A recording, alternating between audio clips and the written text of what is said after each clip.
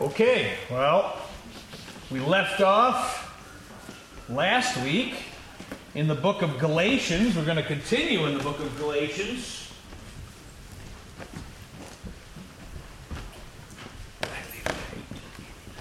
Book of Galatians, we left off in, we were in chapter number 2. We're going to pick up one little bit in chapter 2, and we're going to move on to chapter 3 tonight. Paul's been talking about the law and the fulfillment of the law. You've talked about Christ and where he fits into those things. We're going to continue on, and it's an exciting part of the Bible. It's an interesting part. It was a part that Martin Luther, when he was working to try to change the thought in the Catholic Church and the Reformation time, this was one of his favorite books. I mean, he loved this book. He loved all the things that it said, and he wrote entire commentaries just on this book. So there's a lot to be said about it, and it's deep. There's a lot of things that go on in each chapter, so we're going to dig into some of it. Sometimes you get a little wrapped around in the language, and that happens, but we're going to try to straighten that out and try to understand the best we can these words of Paul as he writes to the people in the area of Galatia. And remember, it's a region of Galatia. It's not a town like the town of Corinth, or the town of Philippi. It is a region, a whole section of churches. And his second and first missionary journey, I think he went through the area of Galatia. And Galatia was a series of churches. And so they take this letter and pass it around from church to church, talk about it, read it. And they got a little shock with this. We're going to start tonight as we look into what he has to say with Galatians. So Galatians chapter 2, verse number 21, which is the very last verse of chapter 2. We're going to start there because it sort of kicks off the next chapter. I do not frustrate the grace of God, for if righteousness come by the law, then Christ is dead in vain. Okay? So he starts out with this. He's going to kick off something extraordinary in the next verse or two. But he talks about Christ's death. And he says this. There's this battle happening between the law and faith. And we're going to talk about that. What does it mean? As we look at what does the law, the Jewish law, mean, and what does faith mean, and how do we grapple with both of those? How does it make sense? Didn't God make the law? Yes, he made the law. Okay? Well, what about faith? Doesn't that matter in our relationship with God? Absolutely it matters. So how do we put this all together in a picture, and why did God do what he did? He says here, if you're depending on the law, right? If you're depending on being righteous through the law, if you're saying, I'm going to make it by the law, this is going to be my pathway to God by the law. And he said, if you could actually get to heaven by the law, he says, Christ died in vain. It's like you don't even care about it. Why would he even bother to die for us if you could get there with the law? He says it's impossible to get there by obeying God enough. And it's not because the law is wrong. It's because we humans really mess it up. We start right out of the gate and we do a good job keeping up. Make it messing of things all along. From one thing to another, we make a mess of things. And so he says, why would God waste his time sending his only son to earth to die if he didn't need to? If there was another way, why would he waste his time? It's not what he wants to do. You're going to hold your finger in Galatians. We're going to flip over to Romans chapter 8. This is back to Romans chapter 8, verse number 31. This is a verse that is great to know, great to think about. 31 and 32 as we read these, really good to have in mind. When we get down on ourselves and we think, well, God doesn't really love me and God really doesn't want me to have the things that I should have, and doesn't God know I want these things?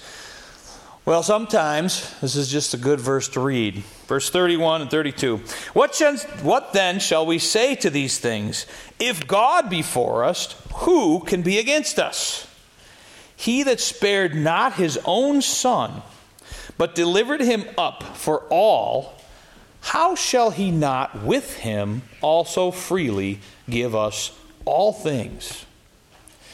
Understand that God freely gave his Son. Now you could read that, and you can say that. It's easy to roll off your tongue if you've been speaking about things in the Christian church for a long time. You say, well, God freely gave his Son. But if you think about that for a moment, to give up your child, one and only son. I have one son, a little guy, and he's 8 years old, and I can't think of a person in the world that I would say, boy, I'd give up his life for him. I love a lot of people in this world, but I don't know that I could do that. That'd be a hard step to take. And Jesus was freely given by God. And sometimes we, well, I don't have the things I want in my life, and it's just not working out the way I want it to work out, and I just have to wait so long for all this stuff. And Paul says, he's freely given you his Son. Won't he freely give you everything? I mean, he gave the hardest thing to you. Don't you think he cares about those little things in your life as well? One child, if that's all you had to give up, and I don't care, I got 4 of them, and I still couldn't give one of them up. All right? I still wouldn't give one of them up. Some days, maybe, but more than others. But no, truthfully, if you think about what that means and what that says, to give up your son freely and say, I'm doing it because I love them. Right? That's an unbelievable thing to give up. When it goes into that thought and to say, I couldn't give him up. Much as I love everybody here, I would be hard-pressed to think, yeah, I'd like to give him up to save that other person. That'd be a hard thought. So think about that. If you're saying that I got this all set, I think I can be good enough to get it, that means that Christ's death just really means nothing to you. You just don't think it's good. It's not good enough. It doesn't cover the things you need. You would have liked a better way. I think God got it just right when he picked the way to give his own son up, because it was the only way. And that's what Paul begins to look into and talk to the Galatians about. He says, you just don't understand how you're throwing God's grace away if you don't think that that means something incredible, that God gave his only son for you. If you say, I don't really need that. I didn't really want it anyways. I didn't ask for it. I heard somebody say that the other day, that they talked to somebody and they said, I didn't ask Jesus to die for me. Nope, I guess you didn't. But you probably need it more than you think you do. All right? So the next chapter, he starts out because he laid a bomb at the end and he's ready. He's going to go after him. Chapter 3 of the book of Galatians. Verse number 1, as we start out, O you foolish Galatians, who hath bewitched you, that you should not obey the truth, before whose eyes Jesus Christ has been evidently set forth, crucified among you. If you translate, O you foolish Galatians, it comes right out, idiots. Right? That's what it comes out as. You idiots. What are you thinking? What are you thinking? he's a little bit frustrated with them. He says, I was out there and I painted this perfect picture. He says, I laid this perfect picture and a perfect understanding of Christ and his crucifixion. Here it is. He said, I painted like a poster with Christ and the crucifixion on it, and I told you what it was about, and I helped you understand it, and you all received it with grace, and it was wonderful. And now I'm hearing reports about you Galatians, that you have said, all of a sudden you said, well, that faith stuff's fine, but I think we got to follow the law. I think it's pretty important. In fact, I don't think you can get there without making sure you do that. You're really not one of us until you follow all the steps of the law. Now, last time you talked a little about, and we've talked more in the past about it, there were holidays to follow, right? There were rituals to follow, washing hands, things you were to do on the Sabbath day. There were things that you were to do on certain holidays, certain things. You had to bring sacrifices to the temple. You had to go to the temple certain times of the year. There was a whole series of rituals and things that you had to do that were included in the law and the Ten Commandments, right? So if you just started at the Ten Commandments and looked at those are tough enough, but then other things were added in.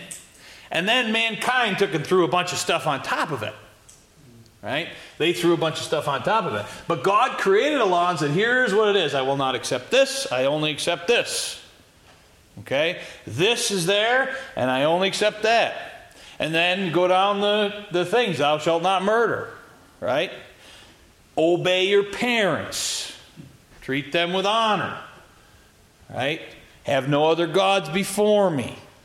Shall not commit adultery. And we've talked about the things that Jesus talked about with the law and how it was much more about the condition of the heart. And what we find out is, wow, we really have messed up. Right? Time and time again, we find out the law, we can't live up to it. We can't live up to it. So here it is. He says, I've painted this perfect picture of Christ, and you accepted him by faith, and now somebody came into your church and said, well, you really ought to follow this rule. If you're going to be a real Christian, you're going to have to follow this rule. You're going to have to do this. And back some time ago, and probably a lot of you remember this, I remember my grandparents had certain things they would not do because they were wrong. It was wrong. They were told, you can't do it, right? Can't dance, because that's wrong, right? And you can't play cards, because that's wrong, and there's a whole list of things you can't do. Now, I don't see anywhere in the Bible where they said that. In fact, I see where David did dance, right? And I see others that did. But when you take and you try to live by a set of rules, even as good as God made them originally, you'll find you just can't. You're always going to fall short of those rules. And he says, you guys are a bunch of idiots. I can't believe that you missed this because I taught you something different. And then these other people came in and said, no, we got rules. You got to follow it. You got to be circumcised. And you got to meet on Saturday. And you got to do this. And you can't go here. And you got to watch working too much. That's going to be no good. Right? Yet you have Christ coming in. And instead of Christ saying, don't work on the Sabbath, he said, you missed the point. Right? The Sabbath is made for man, not man for the Sabbath. I made that to give you rest. I had a purpose behind that. That's why I did that. Okay? The law was created, and we'll get into it a little more as we see. But here it is. I painted a perfect picture, and you missed it all. You lost it all. You missed the whole point. Verse number 2, this only would I learn of you. Receive received ye the Holy Spirit by the works of the law or by the hearing of faith? Are you so foolish, having begun in the Spirit, and you are now made perfect by the flesh? I don't know if you've ever heard this, right? If you ever watched the old Batman, Riddler came up, riddle me this, Batman, right? That's where he starts. Is, you mean to tell me, if there's one thing I want to ask you about, one thing, he says, only one thing I would learn of you, you teach me this, he says, right? Did you get the Holy Spirit by doing enough good things? Did you impress God enough that He came to live inside of you? Because I don't think that's what happened. He said, tell me how that happened. Did you impress God enough that He said, whoa, that's a really holy one there. I want to live inside of that one. Because that's not how it seemed to work with me. He says, I don't remember that. Are you so foolish that you started off living by the Spirit and then you decided, some of these works things are pretty good. They're pretty good. I'm going to live my life this way, and I'm going to make sure I live in such a way that everything's perfect. And you can live your life in such a way to try your very best to do it. And you and me and all of us should do our very best to obey God. But don't think you're going to get to heaven or gain God's favor by doing enough good things. It just doesn't work that way. He won't be impressed by those few little measly things we do. Right? So I'm not impressed by those things that we do. He said, you came and the whole thing that was happened to you, this transaction that happened when I was there, I told you about Christ, I told you about the cross.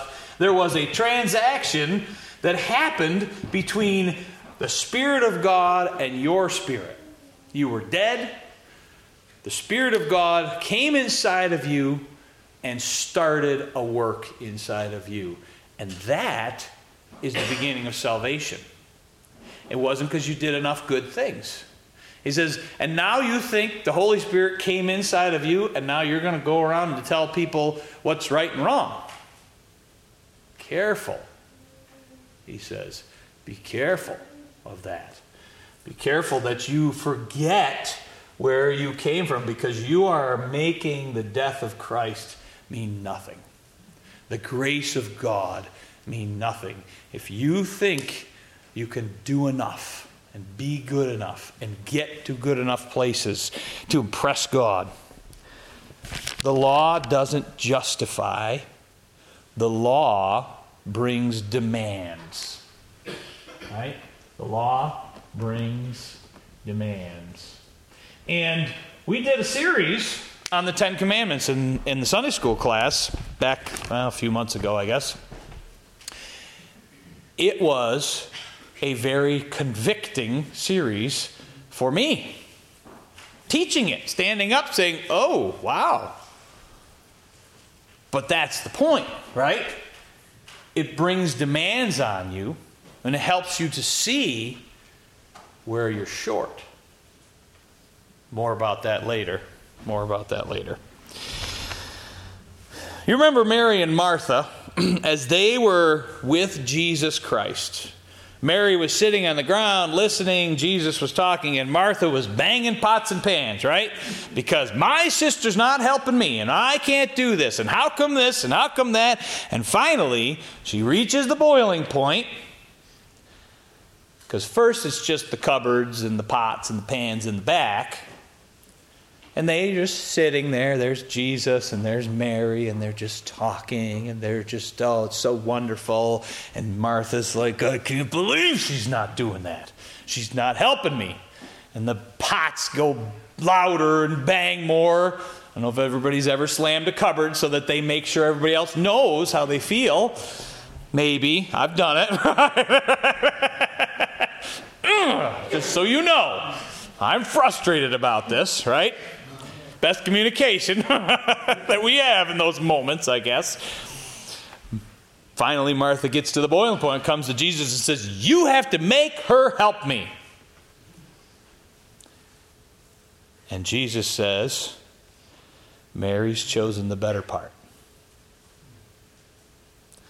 So we have to watch, because Jesus, though he loved Martha dearly, says, this is not what it's about. You can't do enough good things to impress me.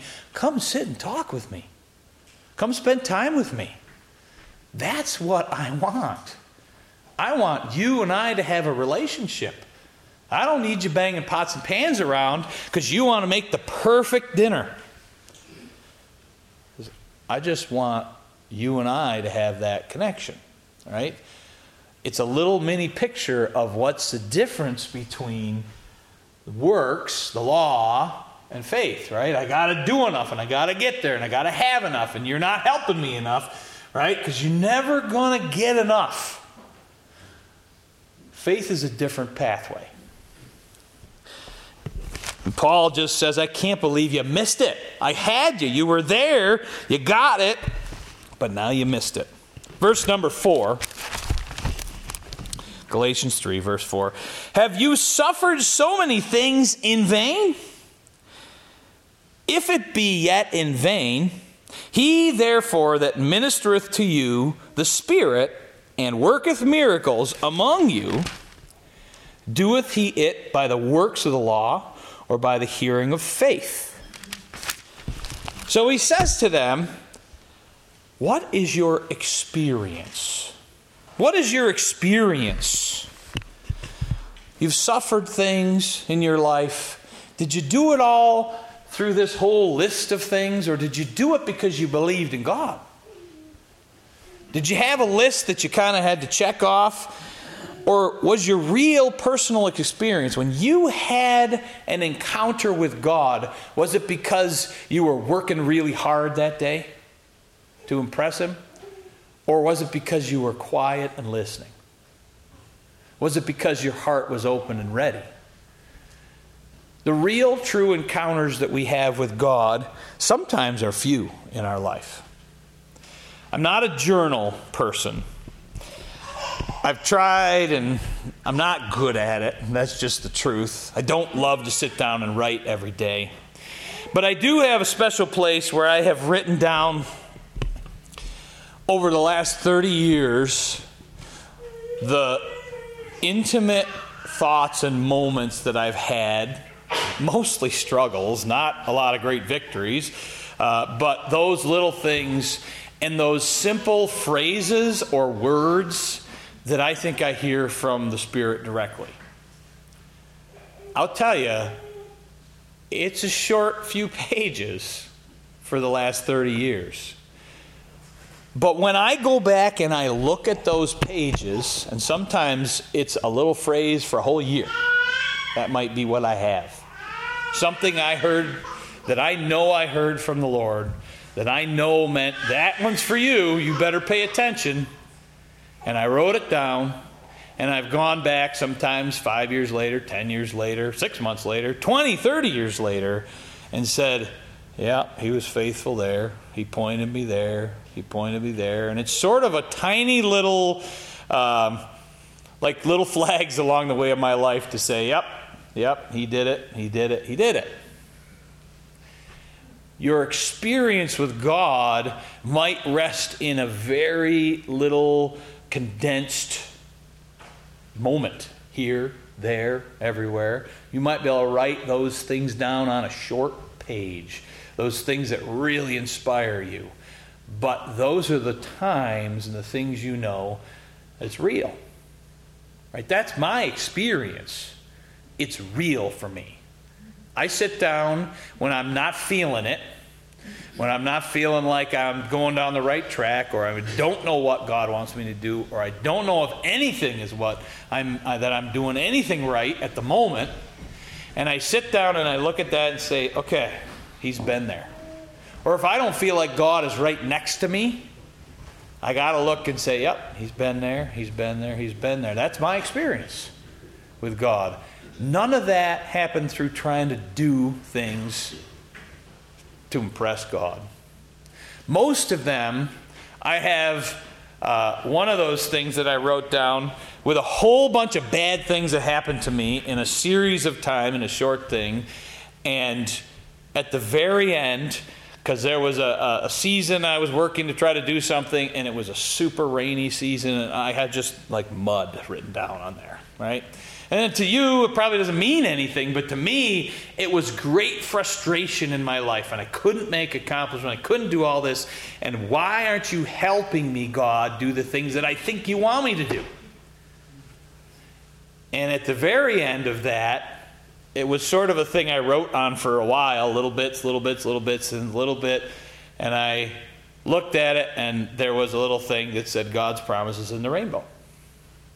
Because that was a moment where God finally said, okay, you've struggled, you've got it. Yeah. So when the Spirit works in you, He helps you to understand that He's doing things. He's working in your life. It's real. So what is your experience?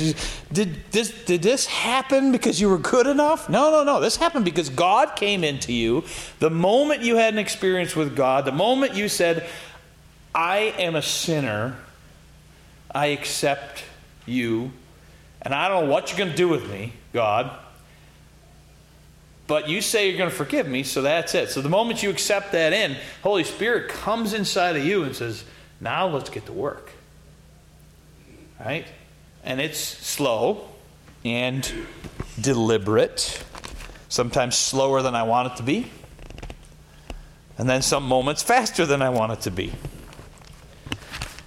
But those experiences should point you to the Spirit of God. Your personal experiences, the little things you've distilled down in your life. If you were to go back and check the mountain peaks or the valleys, it should point you to, yeah, God was there, God was there, God was there. He's still with me.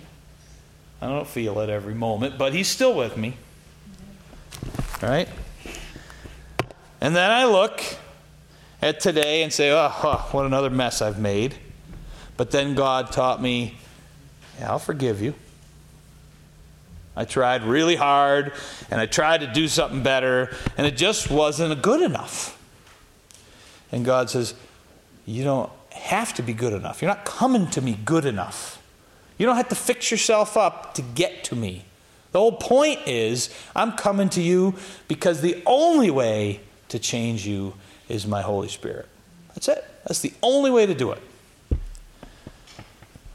So Paul says, you've seen miracles. Do you think that happened by works? No, the Spirit did those things. You look at the evidence in your life and say, the Spirit did those things. Verse number 6 in chapter number 3. Even as Abraham believed God, and it was accounted to him for righteousness, know ye therefore that they which are of faith, the same are the children of Abraham. And the Scripture, foreseeing that God would justify the heathen through faith, preached before the gospel unto Abraham, saying, in thee shall all nations be blessed. And so then they which be of faith are blessed with faithful Abraham. All right, so Abraham believed, right? So if we sort of make a timeline here, this timeline is going to be important in just a few minutes. Abraham believed. And that was counted for his righteousness. All right? He believed, and that's what God looked down and said, that is a righteous man. He has the faith that I need him to have. And what were some of the promises he had? Right? I'll give you a son. Remember, he's old. Too old to have a son.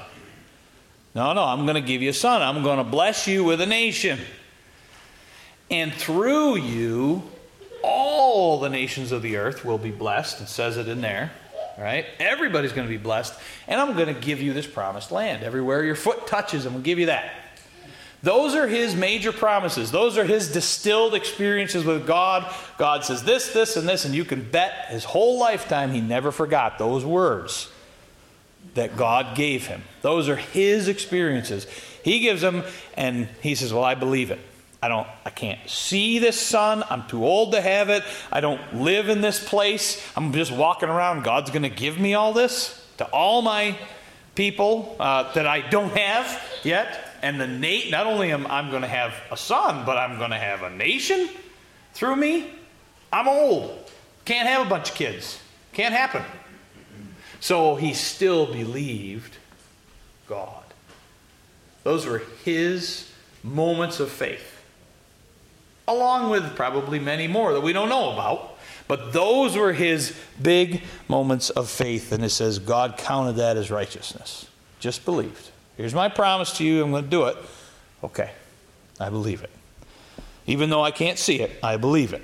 All right? So God makes that promise, and he does all those things. Now, verse number 10, understanding this, right? He's the very first one, and he is the beginning of that faith, sort of. We'll fill in the blanks eventually here. Verse 10, for as many as are of the works of the law are under the curse. For it is written, cursed is everyone that continueth not in all things which are written in the book of the law to do them. This is the way you got to think about this. You could say, we could say, if you mess up on one little part of the law, then you can't go to heaven by being righteous. You can't have done the law. And you say, that's not very fair. One little thing, you're going to throw me out for that? We think about this, and if you think you had a gallon of water, and you were going to drink this gallon of water, you had to drink it. It was pure, clean water. There was nothing in it. It tastes wonderful. And you took one tiny drop of some sort of deadly bacteria and dropped it in there. Now it's yours to drink. Go ahead. He said, I'm not drinking that. Well, why not? It's just one little drop. All the rest of it's not.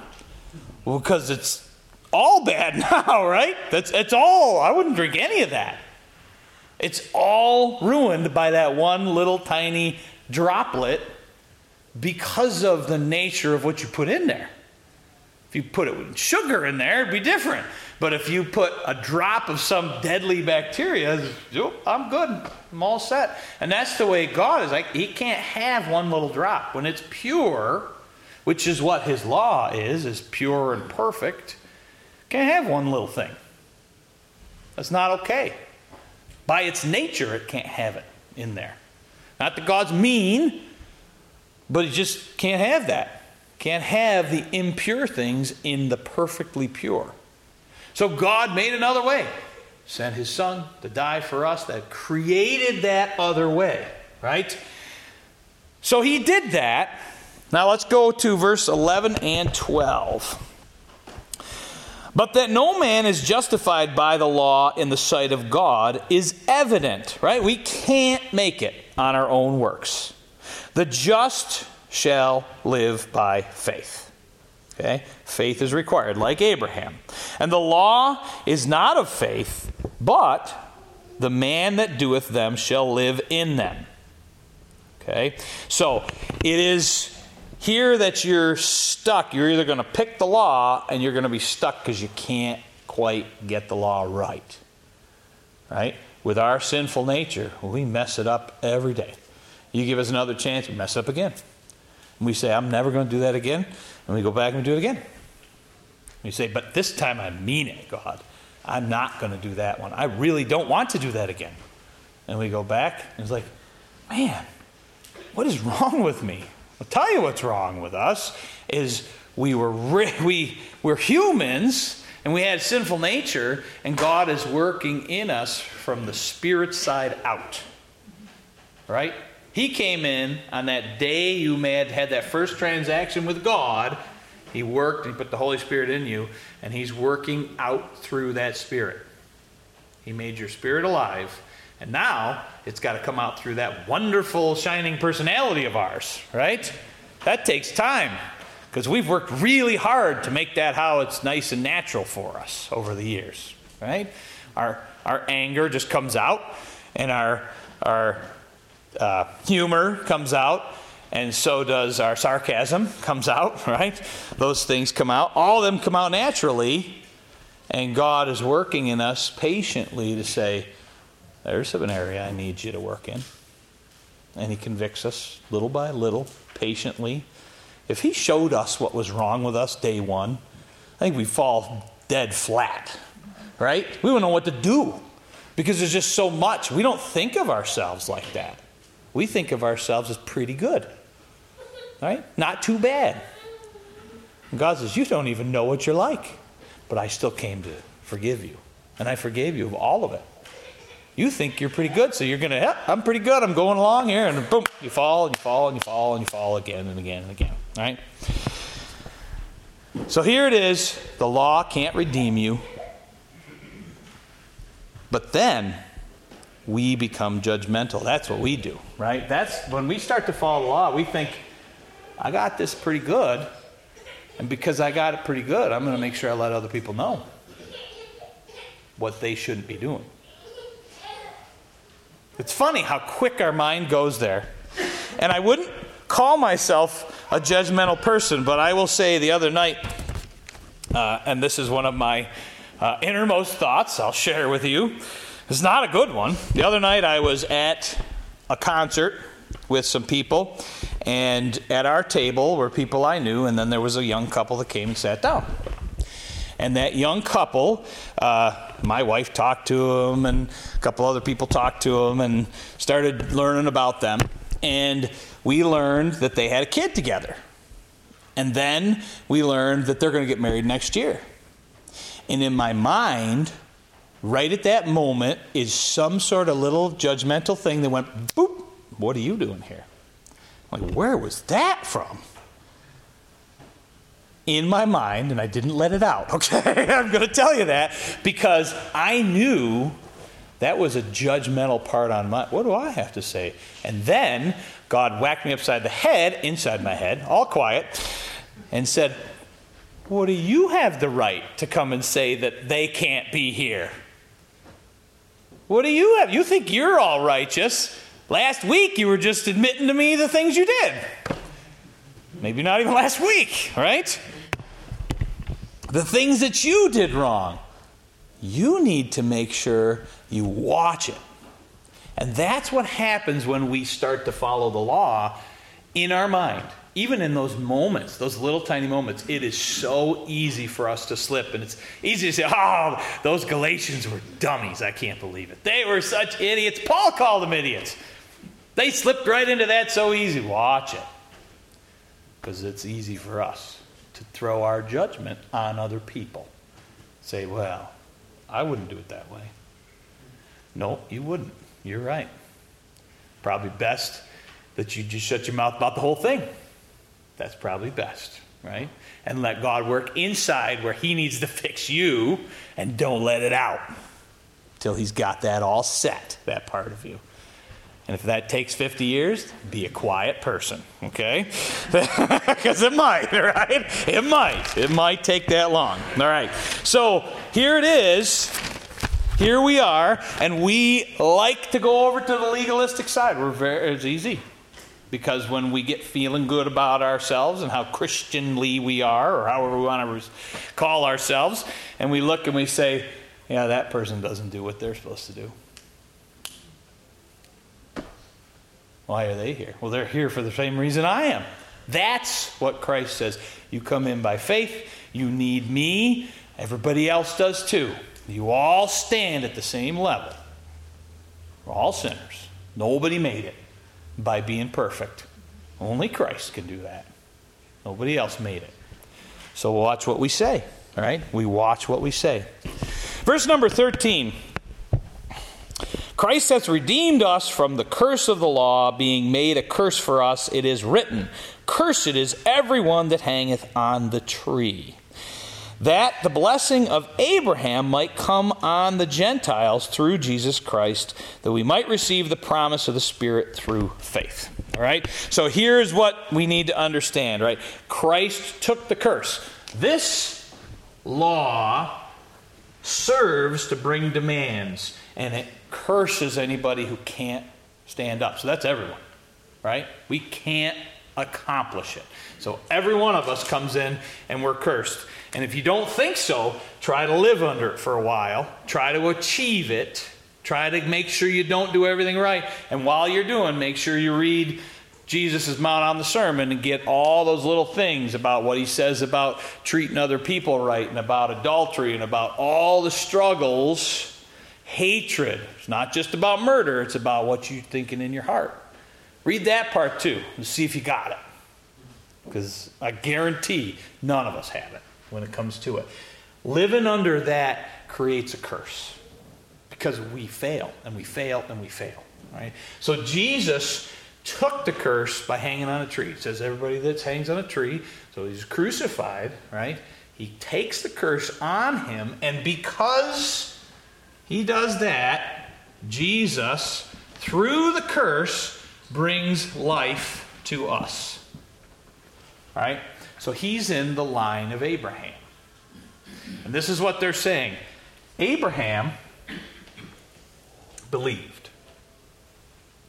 By faith, he was counted righteous.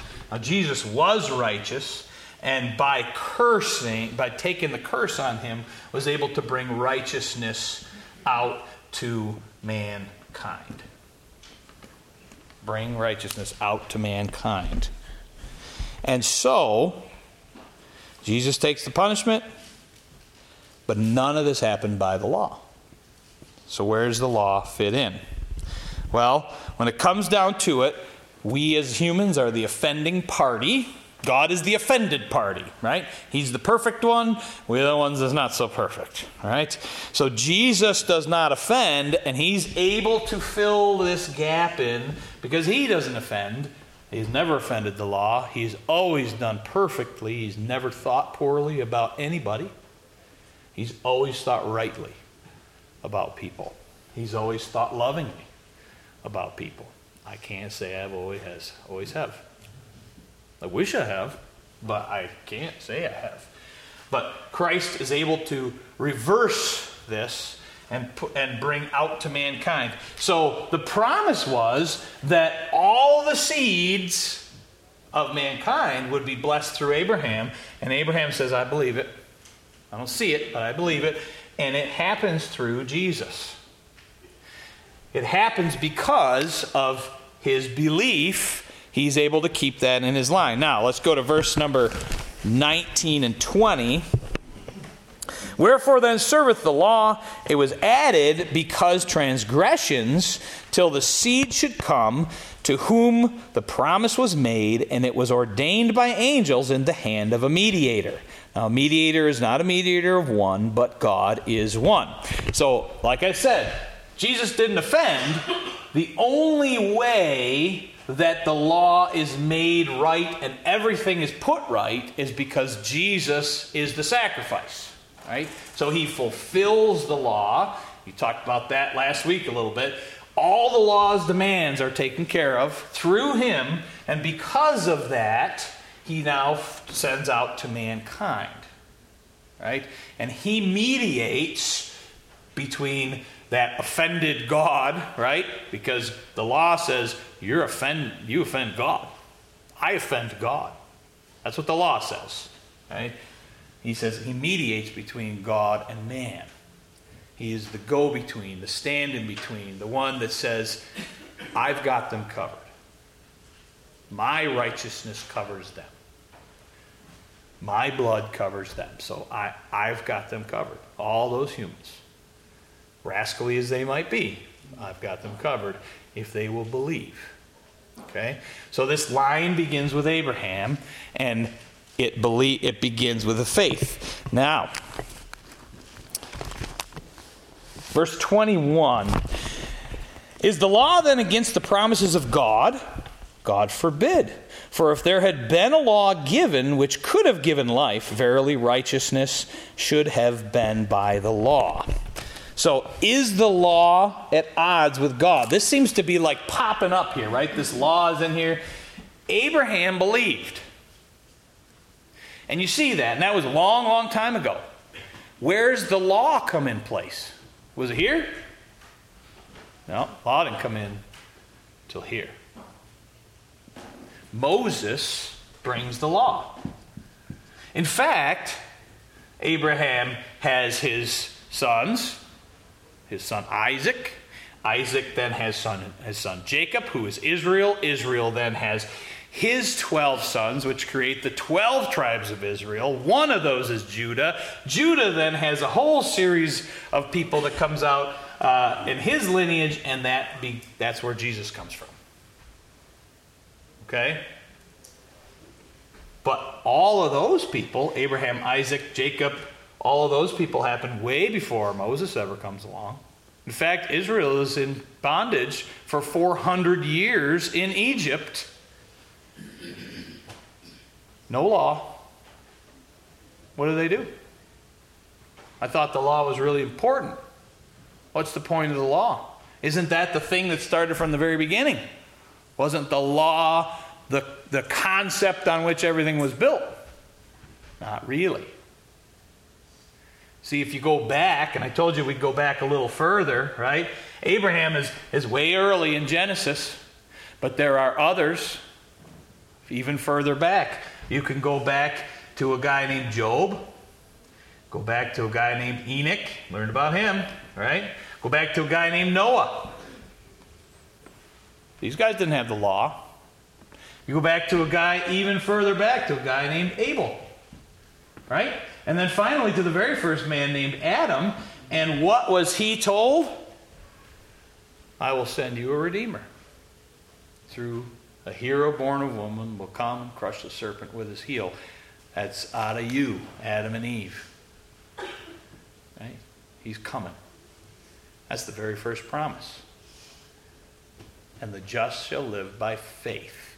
So from the very beginning, and the way beginning, and Paul talks about this in Hebrews with the heroes of Hebrews, and we talk about faith throughout. Faith was the beginning of the core of what this was. So many people lived all the way up until Moses brought the law. So why does the law exist? Why does the law exist? That's the big question. Verse number 22. But the scripture, or the law, hath concluded all under sin. Okay? Everybody's a sinner, it says. You read the scripture, you'll find that out. That the promise by faith of Jesus Christ might be given to them that believe. Okay? The law's job is to condemn us. God didn't start it in the beginning. God put it in here, the law with Moses, to show us something. Right? Always was it, the just shall live by faith. All the way up through, and right up to Jesus, and he spreads it out from Abraham's promise all the way up through. He is blessing all of mankind through his death and his resurrection. Verse 23.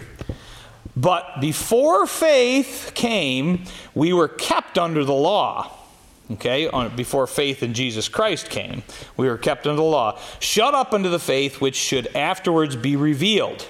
Wherefore the law was our schoolmaster, to bring us unto Christ, that we might be justified by faith. But after that, the faith is come, we are no longer under the schoolmaster, for you are all the children of God by faith in Christ Jesus. The reason the law was here, the reason that it was put in there, was as a schoolmaster. Right? And if you think of that old style schoolmaster, right? He's standing over you. I know my grandfather used to go to school in Norway, and when they walked into the classroom, the kids had to bow to the teacher. Try that today, right? But that was the idea. They had to have respect because that schoolmaster was going to keep them in line. And if they didn't, they were going to get beaten or kept after school. I mean, all things were on.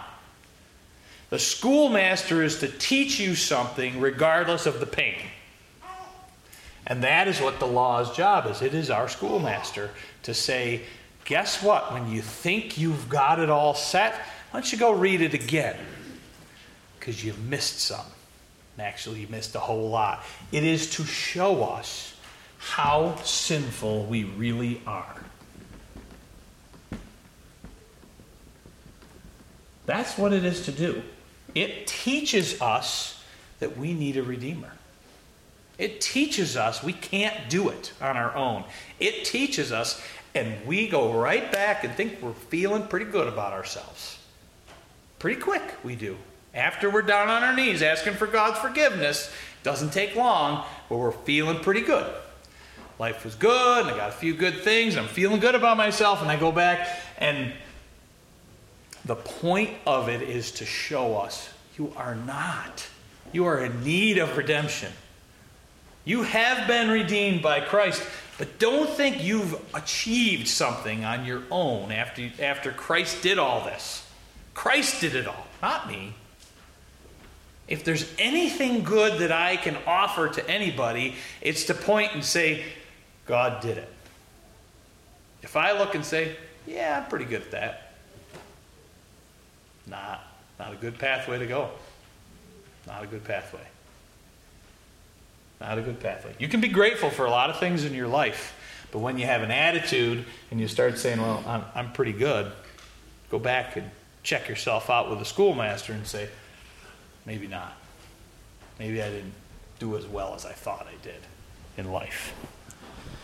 Right? So it is to drive us to Jesus to say, I can't do it without the Spirit of God. I can't do it without Jesus in my life. I can't do it. I'm hopeless without it.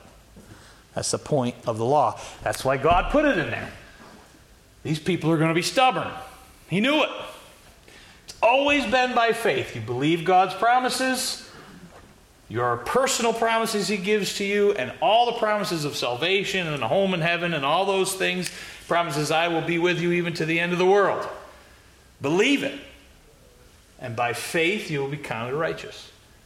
That's it. I believe what He says. And if He says I forgive you, then believe it.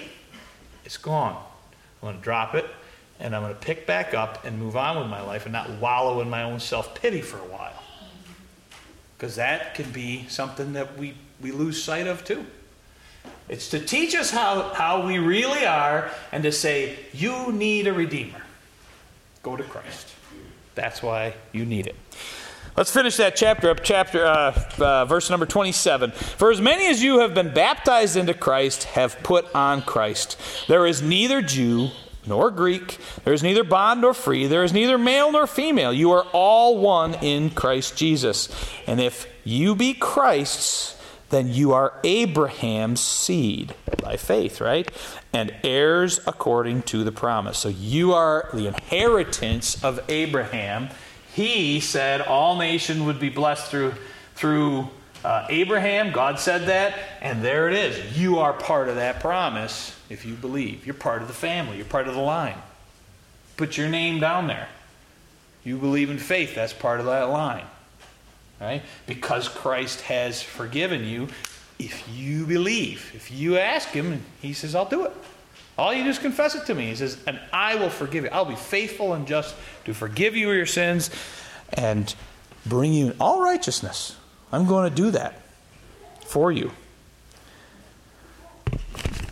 You become an heir. Now it says there that you put on baptism, or as you have been baptized into Christ. Now, baptism we do is a symbol of what he's talking about here. Being baptized is something where you go down in with Christ, right? And you come up different. You change. The Holy Spirit comes in you and changes you. I went swimming a whole lot in my life, and it's not going under the water. That's the miracle part. It's what God did inside. That's the miracle, right? I've done a lot of other things, but it's God's touch in my heart that makes me different. And so when he says you're baptized in Christ, it is him offering a new thing. On Sunday morning, we sing a song sometimes, and I don't know that everybody knows it or you've probably heard us sing it. We sing about two coats were before me, an old and a new. I asked my sweet master, what must I do? The first coat was tattered, all tattered and torn, ugly and tattered and torn. The other, a new coat, had never been worn. I'll tell you the best thing I ever did do. Took off the old coat, put on the new. That is what being baptized in Christ is. His righteousness. Nothing you did. Yours is all filthy and torn and tattered. And he says, I got a new one for you. That's yours. By faith, I give you this new one. Because you know and you're learning who you are. And it's pretty disappointing. But I'm not. And I'm going to come in you, and I'm going to stay with you, and I'm going to build a relationship with you, and I'm not leaving you. Don't think I'm going to. I won't let you go. I'm going to keep you, even though you want to wriggle away from me sometimes. I'm going to keep you. I'm going to hold on to you, because this is us together into eternity. I got something new for you. I'm going to teach you how to wear it. I'm going to show you what to do with it. Right? Tell you the best thing I ever did do. Took off the old coat, put on the new. And so, praise the Lord, right? Praise the Lord. He gives us the opportunity that he did that it is by faith, that it always was by faith. But he does this thing to teach us and help us to see who we really are. And that's what Paul is trying to say. To you foolish Galatians, you think you can do this. You can't do it. You never could do it. You can only do it by faith in Christ. That's it. That's your opportunity. Next week we continue on. Thank you. Thank you.